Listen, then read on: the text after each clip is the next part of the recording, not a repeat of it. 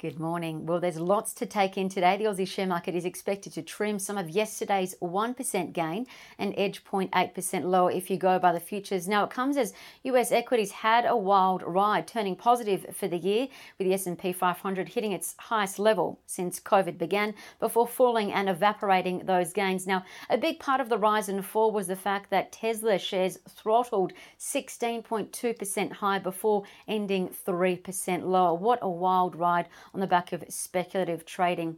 Market stalwarts like Facebook, Amazon, Netflix and Alphabet all closed at least 1.7% lower, though, erasing earlier gains.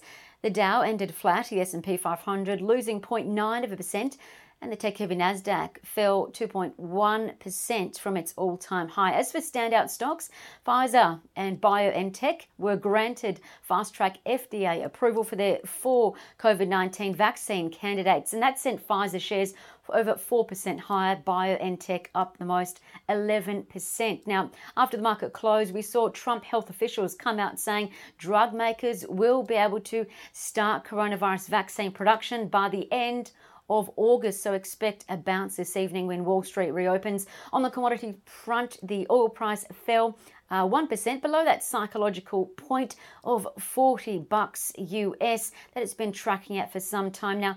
It fell ahead of OPEC meeting later this week, with output unfortunately likely to increase while demand, of course, is subdued. Elsewhere, the gold price got comfy at $1,814 an ounce US, and the iron ore price remains in 12-month high neighbourhood, while BHP in New York fell 0.6%. Now, what to watch today? 3 things. Whitehaven Coal.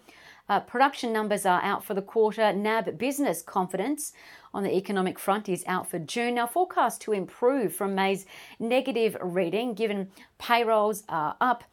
Retail spending is recovering, so keep an eye on stocks linked to the economic recovery, like the big 4 banks, as well as Suncorp and Auswide Bank, as well as industrial property stocks like Goodman Group and Centuria Industrial REIT CIP. And New South Wales will cap the number of people allowed in pubs from today after an outbreak at the Crossroads Hotel. Now, it won't affect clubs or Star City Casino, but keep an eye on Australia's biggest owner of freehold pubs, ALE Properties. LEP is their ticker.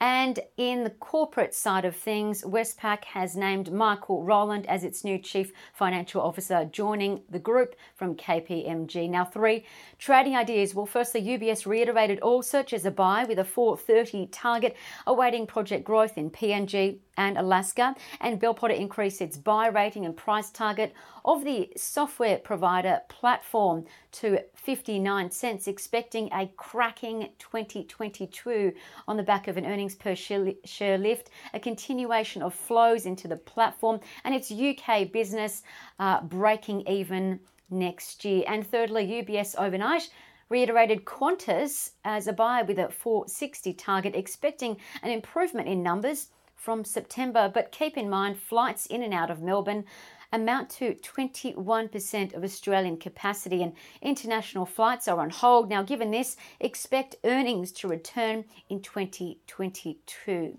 I'm Jessica Amir with Bell Direct. Happy trading and stay safe.